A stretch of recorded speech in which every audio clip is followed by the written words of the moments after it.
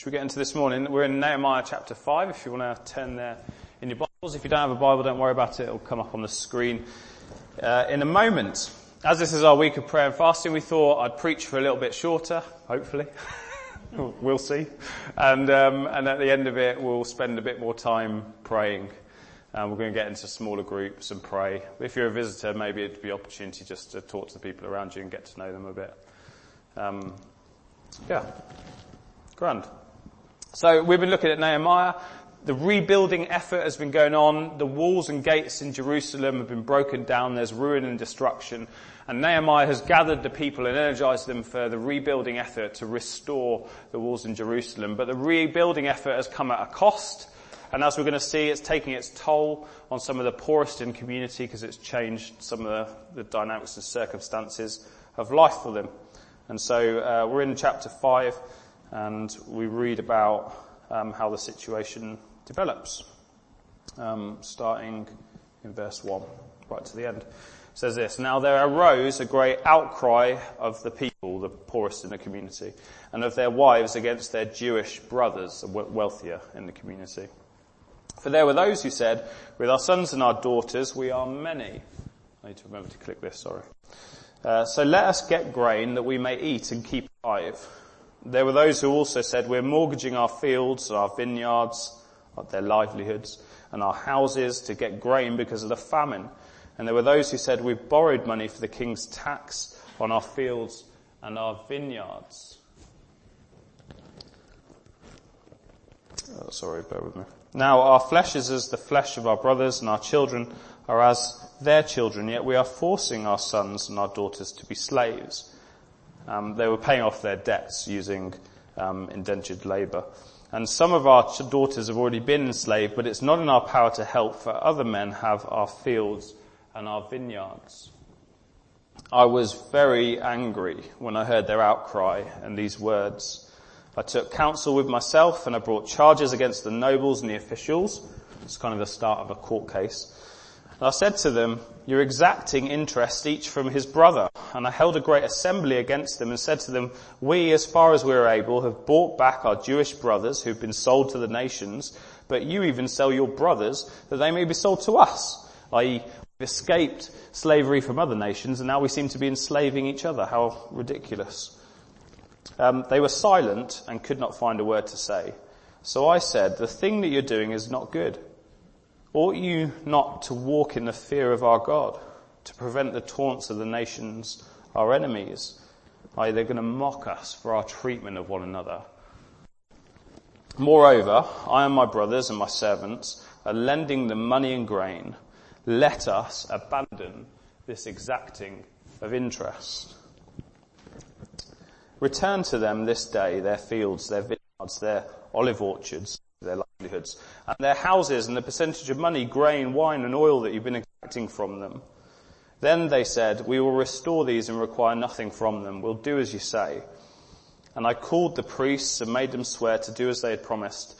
I also shook out the fold of my garment and said, so may God shake out every man from his house and from his labour who does not keep this promise.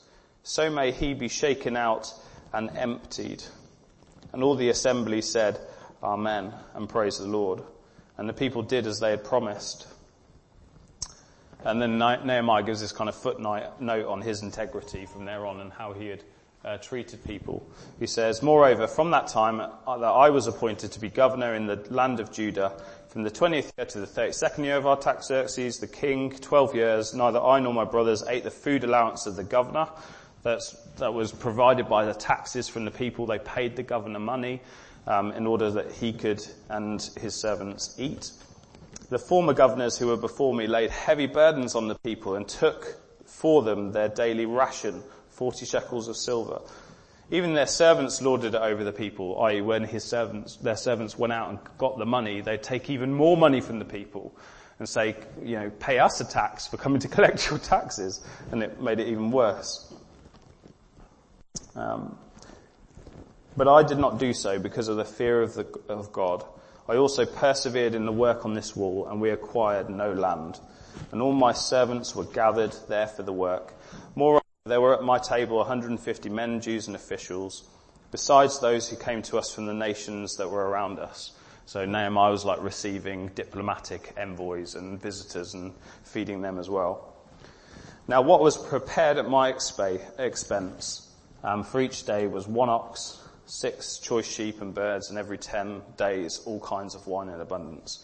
Yet for all this I did not demand the food allowance of the governor, because the service was too heavy on this people. Remember for good, O my God, all that I have done for this people. Sorry, I didn't change it. My bad. I almost got there. Got through the whole thing, switching the right time. Sorry. Don't know if you've ever played Monopoly. Anybody in your families play Monopoly? Yeah? You got a bully in your family who just dominates the board and destroys and ruins the game for everyone. I used to quite like playing Monopoly when I was a kid. But there is a moment in Monopoly that's just utterly devastating and just makes you like regret ever starting the game at all, isn't there?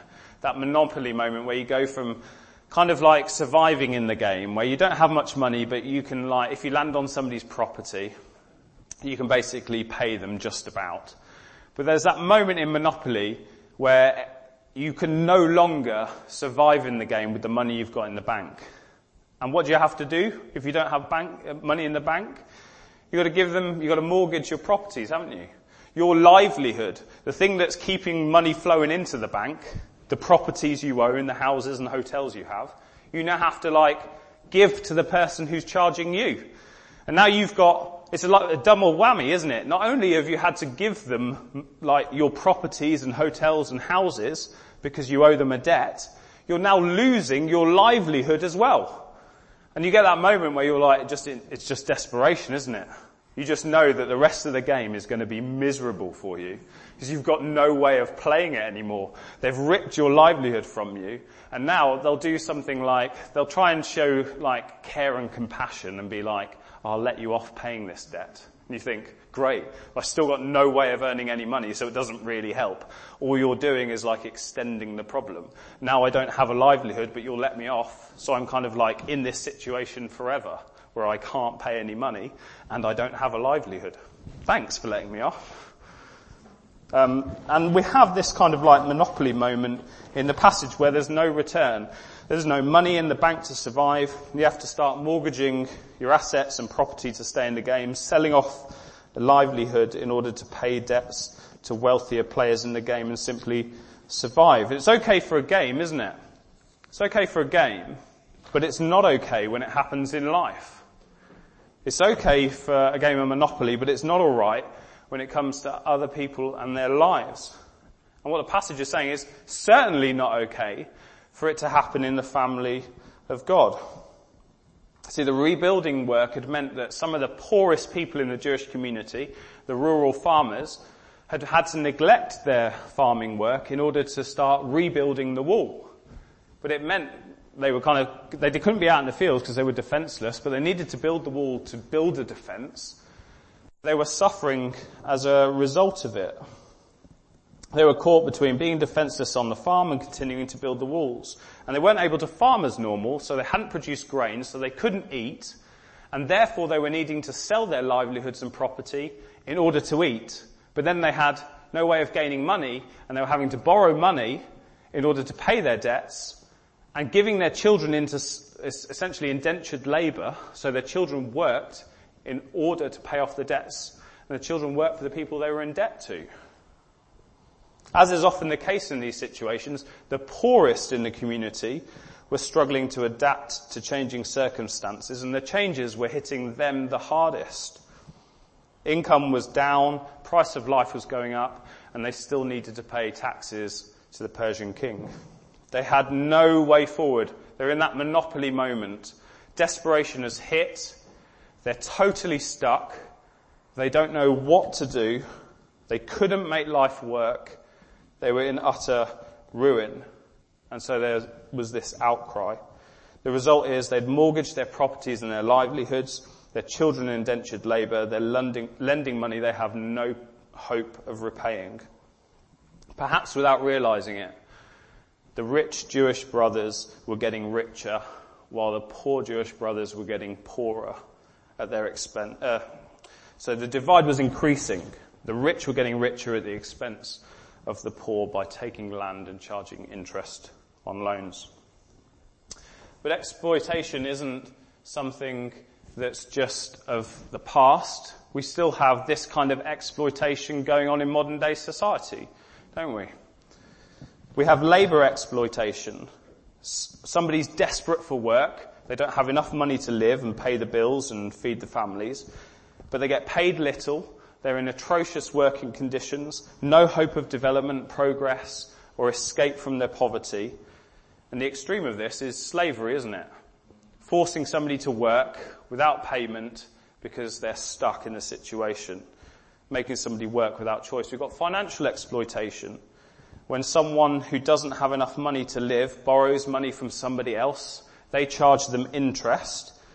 And we see this kind of going on internationally between nations, don't we? Loaning money to nations that can't ever really afford to pay it back, charging them interest which increases their debt, and they've got no way of getting out of it. We've got child exploitation. Exploiting the most defenceless and vulnerable in society who have no resources and no defence, who are unable to protect themselves.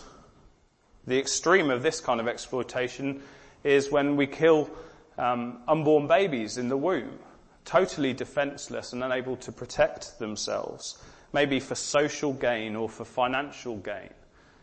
200,000 in the UK last year were killed. Environmental exploitation. Exploiting the environment, often taking people's livelihoods with it. So, for example, illegal logging, deforestation. It's not only wrecking the ecosystem that we depend on, it's also at the same time taking away people's livelihoods who depend on the forest in order to live.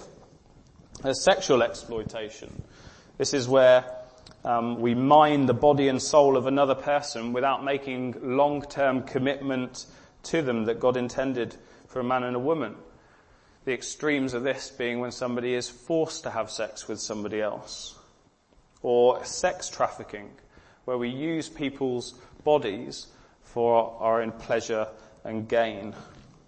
Or there's religious exploitation. Any cult or religion that says, if you do X, then you can get Y in order to be saved. And it exploits people's energy. It exploits their money, their emotion, without any promise or ability to deliver on it. And as we'll see later on, the gospel is very different. A relational exploitation, treating people like X in order to get Y from them. There's many more: addiction, gender exploitation, racial exploitation, technological exploitation. Taking advantage, basically, of other people's weaknesses, their vulnerabilities, their needs, in order to gain from them for ourselves. So what happens in the passage? Well, the first thing is that Nehemiah hears the outcry. It seems like from the passage that basically the rich don't really understand what's going on. They don't quite know the impact it's having on their poorer brothers. They're a bit like, you need money from me. I'm happy to lend you it. I'm doing a good thing. I've lent you the money, but obviously it's appropriate for me to charge interest. So they're charging interest to the poorer folk in the community, unaware of the crippling nature of what that's doing to them and their lives. They seem kind of ignorant of the situation, the impact of their actions. Nobody seems to notice, not even Nehemiah. But there's something, isn't there, about wealth and comfort. There's probably a bit of a warning to us in the West. That wealth and comfort can make us a bit ignorant and oblivious to the effects that has on other people. We can even have it within a society. If you live in reasonable wealth and comfort, a bit oblivious to what it's like for somebody in our nation who doesn't have everything that they need. Kind of assuming everyone has a reasonably similar situation, or in the West, everyone gets a reasonably good education, everyone seems to be doing okay. Oblivious to the plight and the difficulty that people are experiencing. But Nehemiah, verse 1, hears their outcry and he's very angry. He hears their desperation, their pain, and the scales are lifted from his eyes, and he sees for the first time the desperation of the situation, and it cuts him to the heart. Fortunately, throughout history, there's been moments, haven't there, where people have heard the outcry of the poor and needy and responded and brought justice to society. You think of people like William Wilberforce, who helped abolish slavery, Martin Luther King, who brought equality between blacks and whites in America. You think of Cicely Saunders, who founded the hospice movement, gave dignity to people in death. You think of Emmeline Pankhurst, who brought emancipation for women. These people throughout history who've heard the outcry, they've listened to the cries of injustice that people are experiencing and have responded to empower others. This is what's going on here. Nehemiah is very angry. It's an appropriate emotion. When you hear that somebody is in desperation and in need and vulnerable and can't get out of it, it's an appropriate emotion to feel anger about the situation. It's an appropriate emotion to feel anger at the injustice of the situation, because we're made in the image of God. And God is love, and so he gets angry because the things that he loves, people, are being exploited. So it makes him angry. So Nehemiah is feeling an appropriate angry response, because God also hates this exploitation. He hates injustice. He hates it because he's a God of justice. All throughout the Bible in the Old Testament, there's a law given to Moses that tells the people of God how they're to behave, the kind of ways they're to live to ensure that justice happens in their community. And even though that exists in the Bible, Nehemiah doesn't actually ever say, this is what the law says, therefore you should do this. He kind of alludes to the spirit of the law. Don't treat people like this. This is no way to treat your brother. You're not loving them. You're not giving to them. Look at the desperation of their situation. But the law in the Old Testament did say things that spoke into this. So, for example, Leviticus 25:35. If your brother becomes poor, can't maintain himself, i.e. feed himself, you shall support him. Take no interest from him or profit, but fear your God. Same line that's in our passage. That your brother may live beside you, i.e. give to one another. Don't just use your brother's poverty in order to gain for yourself. Give out of love. Just give to him. Deuteronomy 24:6. No one shall take a mill or an upper millstone in pledge, for that would be taking a life in pledge. I.e., don't take somebody's livelihood from them. Don't make their situation worse than it already is. Don't lend it back to them at a cost. It won't help them. And later on in the same chapter, you shall not oppress a hired servant who is poor and needy. Give him his wages on the same day before the sun sets, if he's poor and counts on it, lest he cry against you to the Lord. You'd be guilty of sin. I treat workers fairly. Don't just pay them the minimum. Pay them well and pay them on time. They're living hand to mouth. You give them the money, they feed themselves. Don't pay them late. They won't be able to eat. And there's a note of warning in that passage that says, lest he cry against you to the Lord, and you be guilty of sin. It says the same in verse 9 in the passage, ought you not to walk in the fear of God? I.e., take God seriously. Take God seriously. He hates injustice. It makes him angry to the core, seeing people be exploited. Take him seriously. If you don't, you're playing with fire. And then Nehemiah does this thing in the passage which may have sounded odd to us, but he just does something symbolically. He opens up his coat, empties his pocket essentially, shakes it out, and all the stuff falls on the floor. And he says, this is what God is going to do to the person who treats people like that and exploits them. He's going to empty them out and shake them out. Empty them until they have absolutely nothing. And what Nehemiah is saying is he's saying he wants them to realize, he wants these wealthy Jewish brothers to realize the gravity of the situation. Look at what you're doing to these people. God hates injustice. This is what he will do to the person who exploits others in this way. So that's the first thing. We hear the outcries. Second thing is we take counsel with ourselves. Verse 7, Nehemiah's reaction in the passage is one that we should take note of. I don't know about you, but when you get angry, it's really easy just to lash out, isn't it? to react really angrily and like rashly and harshly and try and execute justice yourselves. But this isn't what Nehemiah does. He doesn't respond immediately to his feelings of anger, even though they're appropriate. He takes counsel with himself. What does he do? He takes time to think about it. He thinks about how he feels. Because when you're angry, if you're anything like me, sometimes you're angry for the wrong reasons.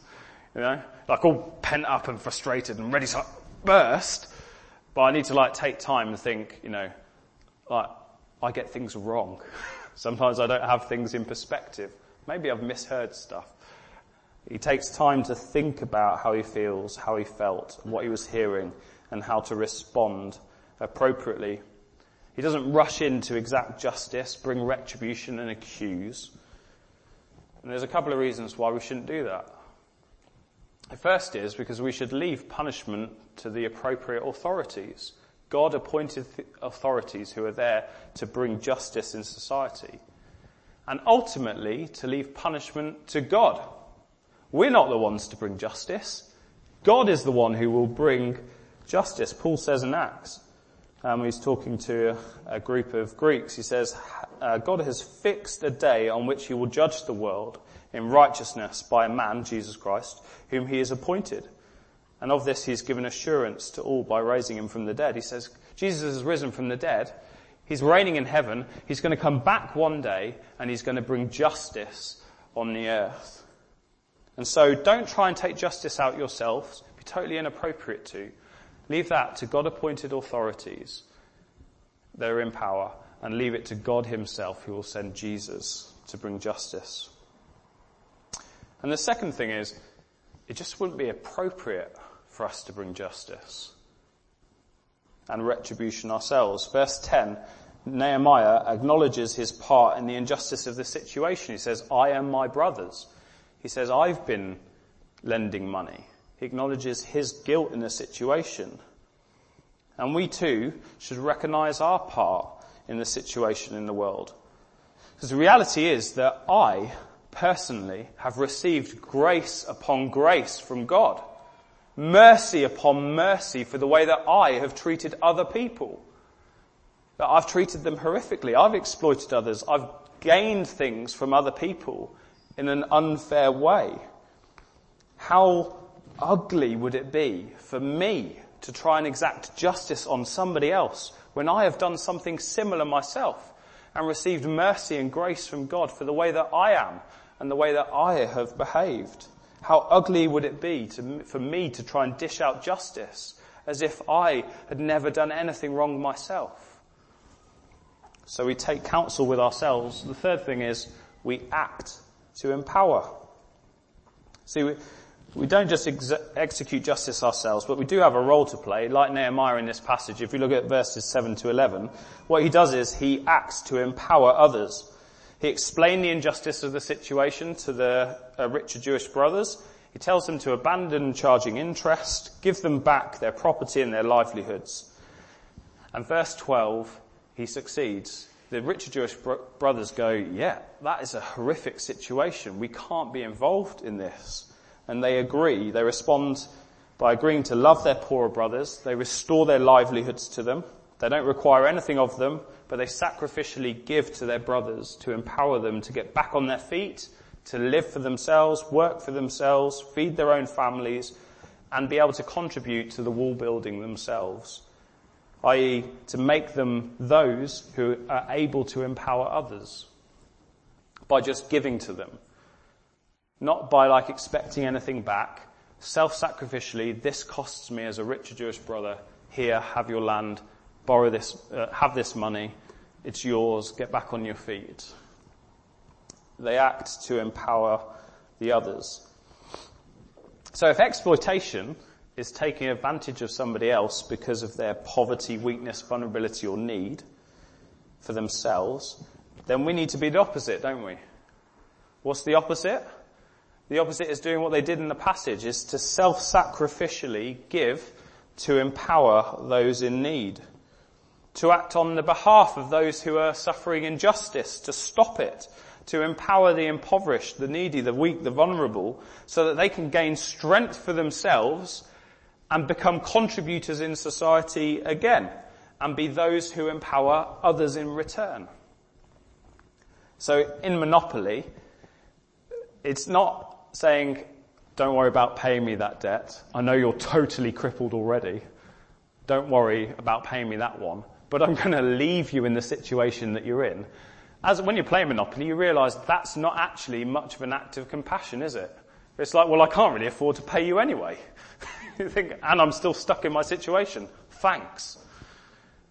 But it's actually empowering the other person to be able to, the equivalent in Monopoly would be, here's my Mayfair and Park Lane and my hotels, all yours. Next roll of the dice, somebody lands on theirs, money in the bank. Empowered to live again in the game of Monopoly. That's the equivalent, isn't it? Empowering the person, just giving self-sacrificially. I may lose the game of Monopoly, but here you go. Have these properties, these hotels and houses. Have a livelihood to get back on your feet again and be able to be part of life, work for yourself and give to others later on down the game. When you become the person who's most powerful in the game, think about empowering others. See, sometimes we act rightly to provide relief in a situation, basically to stop somebody from dipping below the poverty line and meet an immediate need, which is good to do. But more than that, we want to go beyond that, don't we? We don't just want to relieve somebody from their situation. We want to empower them to get out of it themselves, to grow in strength, to live and work for their own needs and become self-sacrificial givers themselves, i.e. give them a livelihood. The English proverb kind of summarizes this, doesn't it? Give a man a fish, feed him for a day, teach him to fish, and feed him for a lifetime. I.e., don't just give the person fish, give them the fishing rod so they can sort themselves out for life. And that's what we want to do, isn't it? We want to get alongside people, to give them the fishing rod, to pour into them, give them, strengthen them, empower them and equip them in life. I had the privilege of going out to visit Edward and Frida Berea in Kenya a number of years ago, because as a church at King's we'd been giving into a SACCO that they organise. A SACCO is basically people give money into the SACCO, and then people in Kenya would borrow money from the SACCO to start up a business. Once the business was funded, they would return the money to the SACCO without interest. And I went and visited this man called Stephen, who had started up a farm business. With the money he got from the SACCO, he'd built an irrigation system, he bought some land, built an irrigation system, and was farming fruitfully. The money that he ain't able to gain from that business, he paid back the loan to the SACCO. He had a business that could feed his family and others in the community in need. Patrick and Grace are doing this at Morning Star, aren't they, with education of young people. They're empowering them so that in the future they might be able to live and work for themselves. And we support them by relieving their immediate needs, facilities, equipment, staff wages. But what we would love to see for them in the future is for Patrick and Grace themselves to be holding a fishing rod and saying they can meet the needs of the work themselves, to empower them to meet the needs of the work to grow and to reproduce and to flourish. So we act to empower. And the final thing is that God is the great empowerer, just before we pray. God is the opposite of exploitation, isn't he? He's the great empowerer. He's the one who uses his strength to empower the weak, his wealth to empower the poor, his security to empower the vulnerable, his sufficiency to empower the needy, and his righteousness to empower the guilty. All through Jesus Christ, who died on the cross for us. He was weakened by beatings and torture. He was made poor, stripped naked, without anything, no belongings or even clothing. He was vulnerable to the brutality of Roman soldiers. He was thirsty and in need of a drink. See, God gave his greatest treasure, his Son, who gave up his life so that we could live. God is the righteous who became sin so that we would become the righteousness of God. God, the all-powerful, became weak so that we could become empowered by the Spirit to do all things. God, the Spirit, became spiritually poor so that we could know the riches of his grace. God, who owns everything, died on a cross with nothing so that we could inherit everything. God is the great empowerer, and we have received from him graciously. He has not loaned things to us with interest. He has graciously given us all things to empower us to live and to work for his glory. Isn't that good news? Romans 5:6-8, for while we were still weak, vulnerable, in need, impoverished, at the right time Christ died for the ungodly. One will scarcely die for a righteous person, though perhaps for a good person one would dare even to die. But God shows his love for us in that while we were still sinners, Christ died for us. While we were weak, while we were sinful, without hope in life, stuck in that monopoly moment spiritually, God sent Jesus to empower us to live again and to be empowerers of others for his glory. Just thinking in terms of response before we get to pray. We want to be those, maybe there's some of us who've been exploited or are exploiting, and maybe the scales have lifted from our eyes. We're gaining from others unfairly. Cry out to God, because God will empower you with forgiveness, with his love. He will respond to you with life and healing and help. Cry out to him. He hears your cry. Maybe we need to listen to the outcry of others. We hear other people saying, life's not fair. It's a desperate situation I'm in. We need to be people who hear the outcry of others. Third, we need to act. Consider how we can act on behalf of others. How can we empower others to live for themselves as God has empowered us? And the very least we can do is pray, can't we? In any situation, if we don't have, sometimes you just don't have the capacity. You hear the need, you think, God, I can't do anything about it. What can I do? At least we can pray, can't we? Pray for those who are in need. And verse 19, expect a reward. Nehemiah prays this, remember for my good, O my God, all that I've done for this people. We don't earn a reward, we just receive it as a gift. Now and when Jesus returns. Jesus says this in Luke 6:38, give and it will be given to you. Good measure, pressed down, shaken together, and running over will be put into your lap. For with the measure you use it, it will be measured back to you.